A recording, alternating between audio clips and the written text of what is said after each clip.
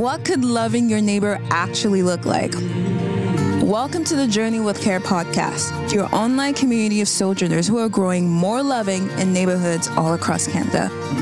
We'll navigate into hot topics about child welfare, faith, and reconciliation. Be challenged with real-life stories and honest conversations that will inspire you to love others well. We're glad you've joined us on this Journey with Care. Well, I am delighted to be here for another episode. We have a good episode in store for our listeners here today. We are actually speaking from coast to coast. We have with us Ray Aldred, who we'll introduce in a moment. Out in the West Coast, all the way to the East Coast, we have our very own Tim Smith, our Academy Director, who lives in Annapolis Valley in Nova Scotia, and I'm the Prairie Girl right in the middle. Welcome, Tim and Ray, to the podcast. Good to be here. Thank you, Wendy.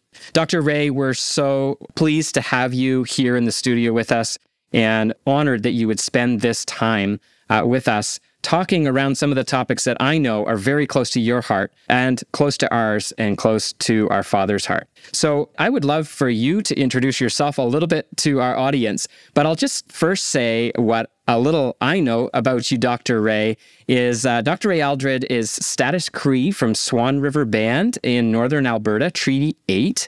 He's the Director of Indigenous Studies at the Vancouver School of Theology. He's also ordained in several denominations, the Christian and Missionary Alliance of Canada, as well as the Anglican Church of Canada, I believe. Is that right, Ray? Yes. And you have quite an extensive background in ministry, starting many years ago. And I've also had the privilege of hearing a little bit of your, what we like to call in the church, your testimony of how Jesus came to you and how you came to know Jesus. And I would love for you to touch on whatever is on your heart right now, to introduce yourself and in this conversation around how do we care well for children and families in our nation. Well, thanks for the opportunity to be here. I'm in my office, which is on the traditional ancestral unceded territory of the Musqueam, the Tsleil-Waututh, and the Squamish peoples out here on the West Coast. And my wife and I live in Richmond, British Columbia. We have 4 adult children. My oldest son and his wife live in Montreal. My 2 daughters one lives in White Rock and the other one lives with me. And then my youngest son lives in Grand Prairie, Alberta, and his wife. And looking forward to our conversation. Beautiful. Thank you. As a husband, a father, and a grandfather, you carry a beautiful wisdom and a beautiful heart for the family. For your family, and I know your family extends far beyond what many of us consider a nuclear family, but really a family is being the community that you belong with and you belong to. And I'm honored to live here in Mi'kma'ki, here on the East Coast, and just learning a little bit of my own Indigenous story from where I'm from. Ray, I remember hearing you speak in another context and saying we're actually all Indigenous. And that was the first time I've ever really sat with this thought that it really matters where we're from. And many of us here in Turtle Island, what we call Canada, don't have that sense of our origin story. Ray, I'm curious to hear a little bit more about something specific, and I'm just going to dive right in here. I've heard you speak to a ministry that you've been part of. You call the Ministry in the Midst of Trauma. And you've sat in this space for some time and worked in multiple communities. Could you unpack a little bit of how you got to that ministry and what that has meant to you? Well, my experience of ministry in the Indigenous community is that sometimes there's hard things that are happening. I remember first thinking about it. I read a book called The Grieving Indian by Arthur Holmes. Art Holmes was a Anishinaabe from northern Minnesota, I believe. And he said that the reason that many Indigenous people struggled in their journey is that many times he thought because of unresolved grief and compounded grief. There's so many losses. A friend of mine shared with me recently that in their communities, they've lost somebody this year every day. Every day this year, they've lost somebody. And in another community, I was talking with another friend and colleague, another part of the country, and they had said the same. There were 2 or 3 a week people passing on. And when it's a smaller community, when you're talking, that impacts everybody. And then you start to grieve, but then you have to go back again and you start again, and you're caught in this. Ministry in the midst of trauma was because the other aspect was for many Indigenous communities, most Indigenous ministers don't make enough money that's all they do. They have to do several jobs. So in one aspect, they don't get paid for it, but they're the only spiritual care person there in the community. So they're called upon to do these things. Ministry in the midst of trauma was just to help people build on the resources that they had, build on coping skills, build on different approaches that could maybe strengthen them in the midst of what they were doing. If you read the Gospels, take, for example, John, when Jesus and his disciples are in the upper room, it's in the midst of grieving. Jesus is leaving. The Spirit comes, or Jesus comes after the resurrection, but it's the midst of, they're grieving still. They've seen Jesus die, and this is when the fullness of the Spirit comes. Ministry happens in the midst of trauma. And yet, I believe that that's where Jesus meets us. Henry Nouwen said, so we befriend our pain, we embrace the things we're going through. I don't know that they're supposed to be like this, but we embrace that. And in the midst of the pain, that's where Jesus is. Jesus is not the pain, but he's in the midst of the pain. That's my approach to ministry. So wow. You see it in the Eucharist or the communion meal. Henry Nouwen said that Jesus was taken, blessed, broken, and given, and that's our life. We're taken, blessed, broken, and given. That's part of what we're called to do. We were just trying to strengthen people as they were on their journey, and that's what we try to do by giving different kinds of practical skills for the journey. So we talk about creating a safe place where you can talk through things with people, you can process your emotions. We talk about how to do that, what different emotions are trying to do for us. And we're just trying to normalize people's situations, that they understand that they're probably doing better than they think they are, that this is just a hard thing to go through. It's a hard thing to go through. That's some of what we do. That's really profound. I think for a lot of people in the Christian experience, there's a tendency to, and I might be overgeneralizing, there's a tendency to look for those hallelujah moments, or God is good all the time. And yes, he is good all the time, but I think we can often fail to embrace the suffering of Christ. Right. I love the approach that you're normalizing that Jesus came for those spaces, for the brokenhearted. I'm curious how you approach that in a way. I'm assuming you're not sitting them in a psychologist's office, not to diss anything about what other methods are, but what is an Indigenous way of sitting with grief, being with people, helping people through trauma that maybe a lot of us don't understand or we need to learn from? What does that approach look like when you're being with people in trauma and helping them through it? For me, because I came to faith, or I started following hard after Jesus when I was 19, that what was really profound about following Christ, I was thinking one day, God would be great if he delivered me from all my difficulties.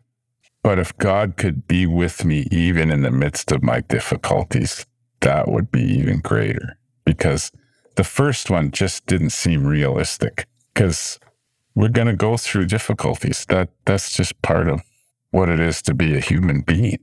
And demanding that God deliver us from every one of those things, and that would be the sign that God cares about us. If we had lots of money, lots of friends, and we're never sick, that's not realistic.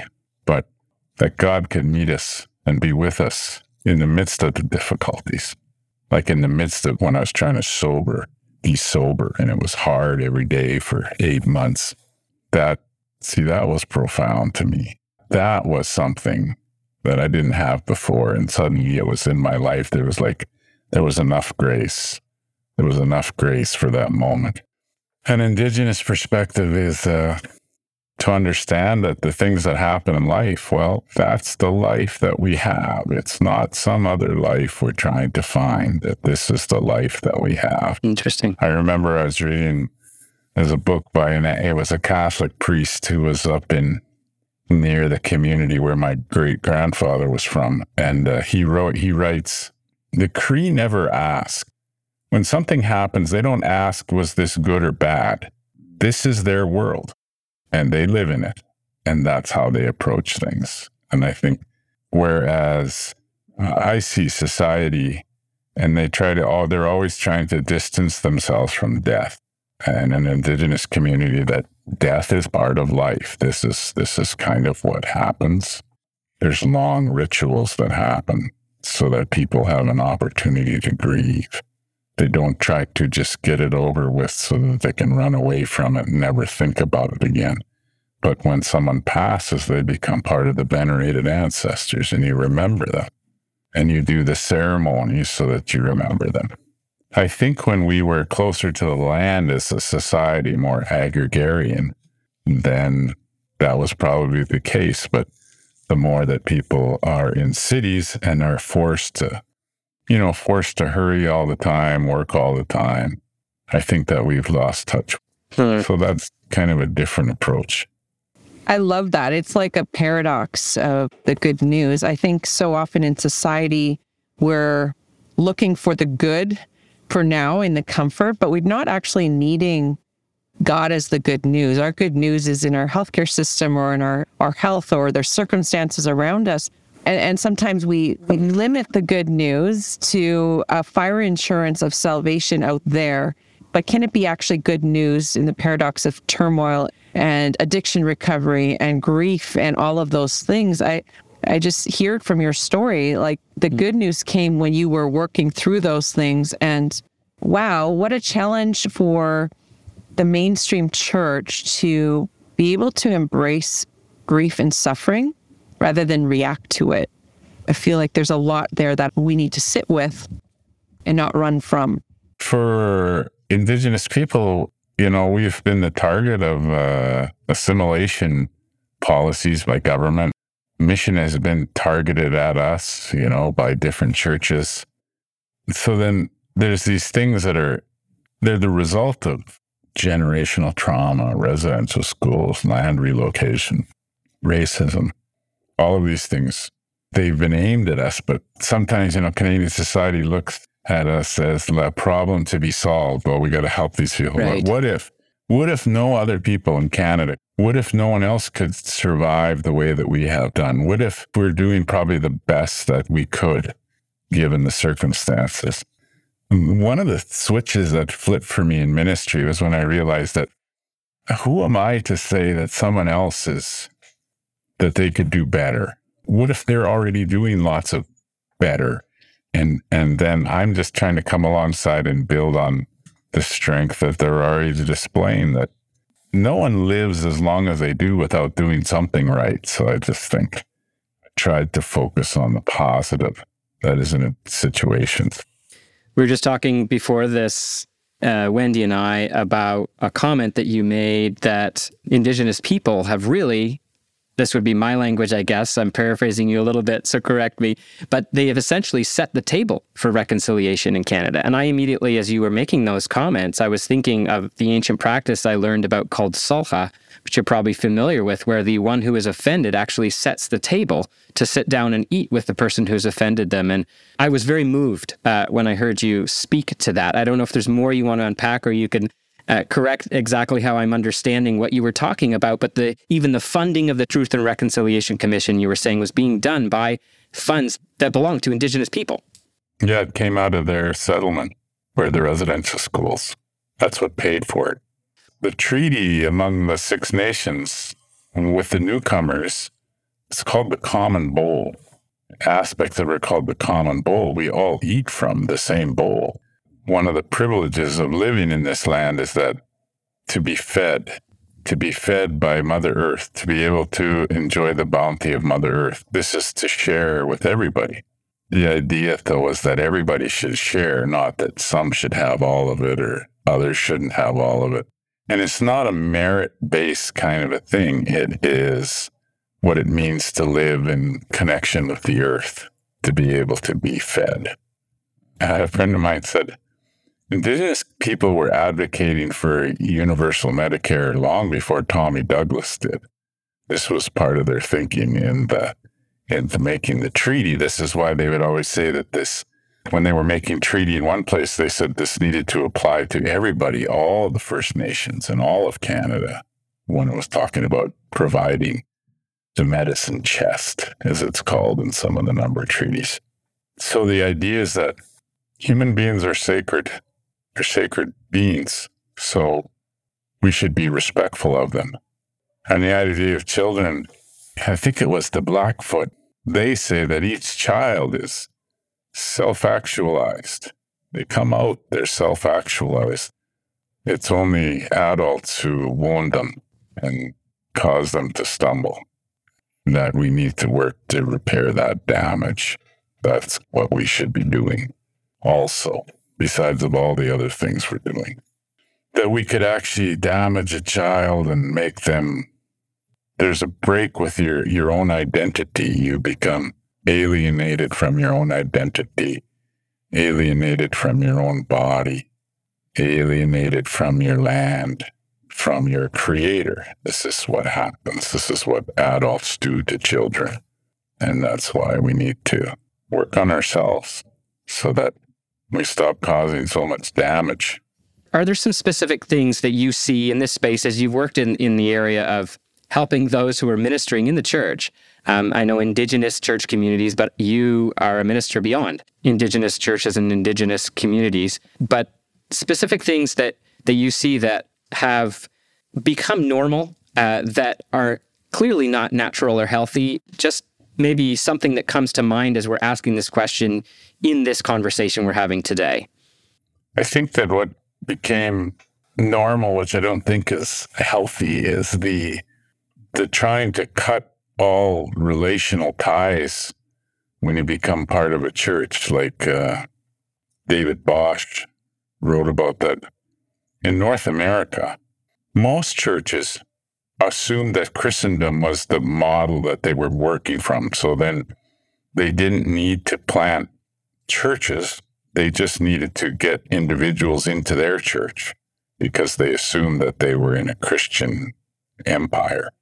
Most churches in Canada still have a Christendom hangover. They really don't have a vision to see the church planted among Indigenous people. And if they do, it's a version of their own church planted among Indigenous people. And it tends to try to sever the relationship that people have with one another as communities of people. And they also tend to sever the relationship that people have with land. That's unhealthy. We tend to focus so much on individuals that we sort of forget that it's always more than just an individual. There are some writers, theologians over the years that have tried to address that, but that's an area we just don't think. I think Rick Tobias has passed on now, and maybe you knew Rick when he was running Yonge Street Mission in Toronto. I heard him speak once, and he was right. He said, I think we believe the right thing is that we just believe them too small. Too small. We're always too small. So then when I teach, I always say, look, you need to think again about creation, because you really don't strengthen the relationship that people have with creation. For creation is the only place that we experience God.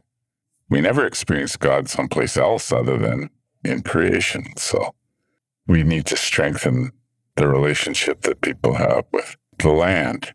Best thing that my father and my mother did was they taught me how to live in relation to the land, how to find food, make food, not destroy everything when you're doing things, how to grow things from the land. And lots of people knew that. But we started forgetting that. And you're losing something when you do that.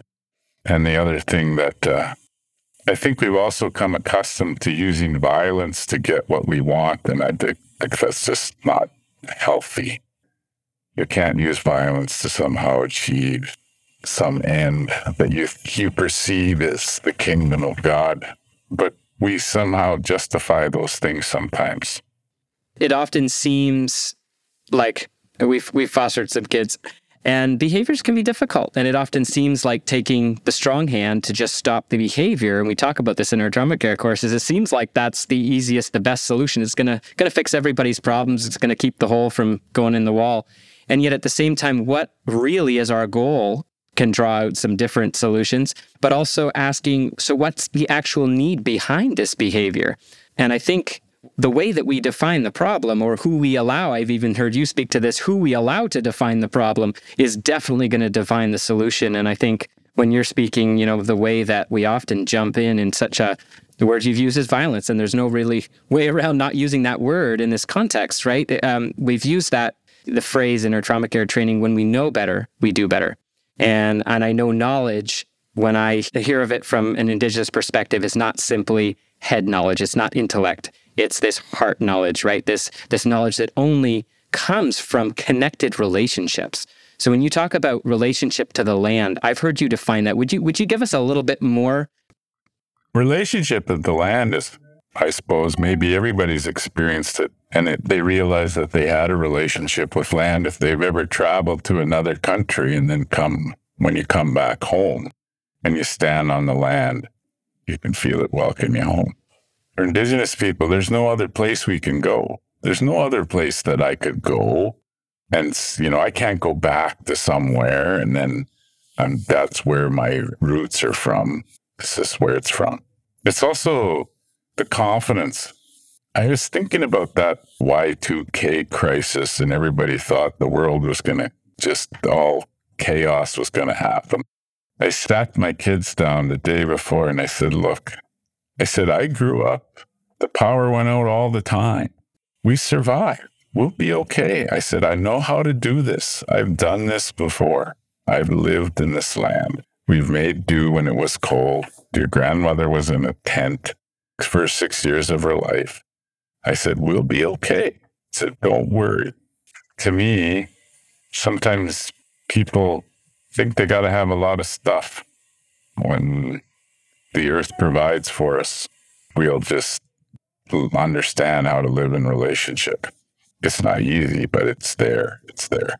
There's also the idea of, which has come to the fore now, trying to think harder about things before you decide to destroy some land to do certain kinds of things. Like, you got to think more about those things. Like, how are you going to work to restore that once if you decide to drill for oil, how are you going to remediate the damage caused to the land after? And you got to think through those things. I just thought if people could step back and think about those things. But it's also for younger people, just when you're having a hard time, I don't know, don't people do that anymore? I used to go out on the land, and the land would make me feel better. But sometimes I wonder if they're scared or something, but to just be out in the land, not to be scared, and to know that it welcomes you. To me, that was just part of growing up, and I wonder sometimes if people struggle because they don't know how to make a connection with the earth. So then they're always stressed out.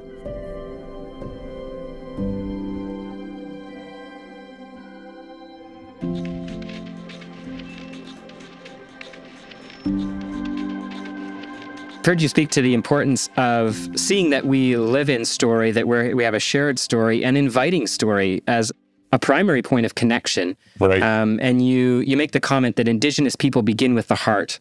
Yep. Many of us can begin with the intellect in our majority culture right now, right? But can you speak a little bit to that? What is that? Well, a lot of the ministry in the midst of trauma, part of it is just learning your own story. Learning to tell your own story, to realize that your story is the thing that people connect with. Or maybe they get insight, but it's never what you think it is. I think, your insight, what you think is going to impact people. preach long enough to realize it's never what I think is going to impact people. It's some other thing that impacts them. But it's the story.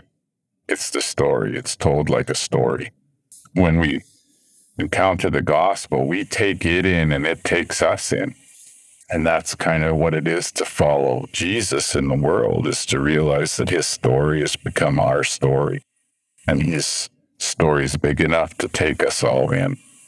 And then the things that happen to us, somehow, like Jacob said to his brothers, he said, what you intended for evil, somehow God's brought good around.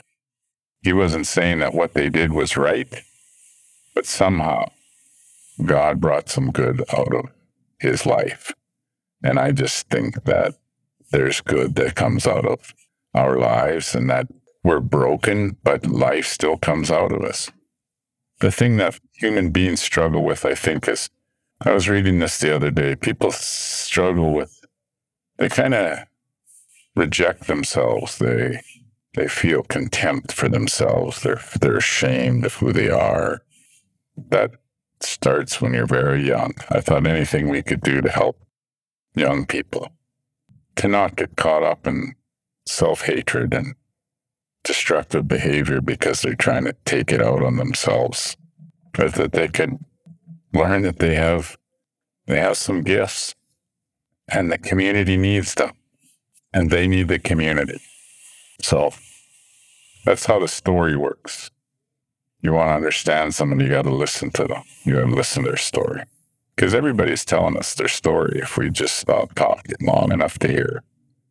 It's what an elder used to say to me. He says, if you listen to people, they'll tell you all about themselves. That's what I try to do. And the church should try to create places where people can share their stories. Too much of the church ministry is just about talking, not enough about listening. That's beautiful, Ray. And, some of the things that you've been sharing here, even in the last few minutes, are reminding me of the episode that I've heard you speak on the Henry Nouwen podcast, referencing The Life of the Beloved, which is a book that is deeply impacting me right now. Yeah. Any salient thoughts from that? If there's anything that's kind of come out of our conversation today that you have from that sense of living from this place of belovedness, as opposed to that, from that place, like you're saying, so many people, especially young people, grow up in that place of self-hatred, but this experiencing the love of God so that we actually can not just know intellectually better, but know in our hearts better and thus do better. The idea is that, our whole life, we're growing and maturing to be who we were created to be. And I think sometimes we get so caught up with thinking that we need to be this thing or that thing, and we just forget to embrace who Christ has made us. And to me, that was all taken in, that goes back to that we take in his story, the gospel, we take in his story, and it takes us in. And then when those two things begin to intertwine, to me, that's the Christian life. And then working through the trauma, the woundedness, so that we can try to get past the distortions that we see that have come because of the trauma. We have these distortions, how we see ourselves, how we see others, how we see the Creator. But as we work through trauma, using all the tools that are available to us. You've mentioned Gabor Mate, those are all good tools. But seeing that all as part of the creative work of God that he's making and remaking, until we come to the place, and all of creation comes to the place, where Creator and creation meet in perfect harmony. That's what the doctrine of Christ being fully human, fully divine, and that doctrine is trying to affirm that God's creative plan was to see creation and Creator meet in perfect harmony. And we see that in the person of Jesus Christ. I just think sometimes we say that Christ is fully human, fully divine, but it's an intellectual thing. But understanding that this is the journey that we're on in creation. And so we're part of God's creative work, and we get to join in with the Creator in trying to work to heal damaged relationships. But we're really just following what Christ has started with when he came, and that will continue until he comes again. I just find that if you think about it in terms of God's creative work, that's more helpful for me and more hopeful. Right. Well, if there was a few things that you would leave with our listeners who are part of the church, who, have that heart, they want to engage, they'd love to, impact children and families in their community in a positive way, just a few words you would say to the Canadian church who cares for families but doesn't necessarily know what practically to do. What could they step out even this week and take from this conversation that we've been having and do something? We were talking about Henry Nouwen. So one of the things about Henry Nouwen is that he would talk to people on the street. Sometimes there were street people. He listened to everyone's story, and he would stop and he would take the time to connect and to listen to their story. So if you can just stop talking, listen to somebody. And then with the children in your life, to try to share from your heart what's really going on, to be vulnerable with the children in your own life, because I think that's how children learn to speak from their heart, a whole human beingness to. So if we model that, to share what's going on inside of us.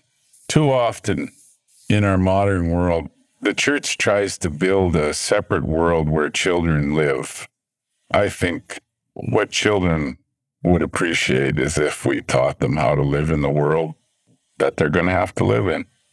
Ray, this has been a beautiful conversation, and I continue to learn from you. And how can others continue to learn from you? What are other ways that people can connect with you beyond listening to this podcast today, Ray? I wrote a book. It's Matthew Anderson and I wrote this book. It's called Our Home in Treaty Land. If you're interested in it, I think it's available on Amazon. Beautiful. And then summer school. So the second and third week in July, if you happen to be out in province, well, you could do it. You get to it over Zoom, but if you wanted to be in person on the campus of the University of British Columbia, Vancouver School of Theology, we do a couple courses each week, second and third week of July. You come out, take a course, hang out, eat some salmon. I've heard that's a beautiful place on the land out there. Yes, it is. And it's the one time of year, it's all sunshine and not much rain is in or out here. Ray, we so appreciate you, the who that you bring as a husband, as a father, as a grandfather, as a community member, and we are enriched as Canadians to live here on Turtle Island with you, truly. And thank you for continuing to share what you do through the many avenues that you do, both as a professor and as a community member and beyond. I know you touch many people around you in significant ways, and thank you for contributing to the conversation today. Bless you, Ray, in the work that you do, and thank you so much for being here today with us. Thanks for listening to the Journey with Care podcast, where paths connect over real-life stories and honest conversations. We hope you continue to join us on this journey of faith, reconciliation, and loving our neighbor. Journey with Care is an initiative of Care Impacts, a Canadian charity dedicated to connecting and equipping the whole church across Canada to effectively journey in community with children and families in hard places. Learn how Care Impact is transforming the way churches engage child welfare with our Care Portal technology and Academy training. To support this podcast or learn more about us, go to careimpact.ca or follow us in the show notes. We're so glad you are part of this journey with us as we journey with care, even in the messy. Until next time.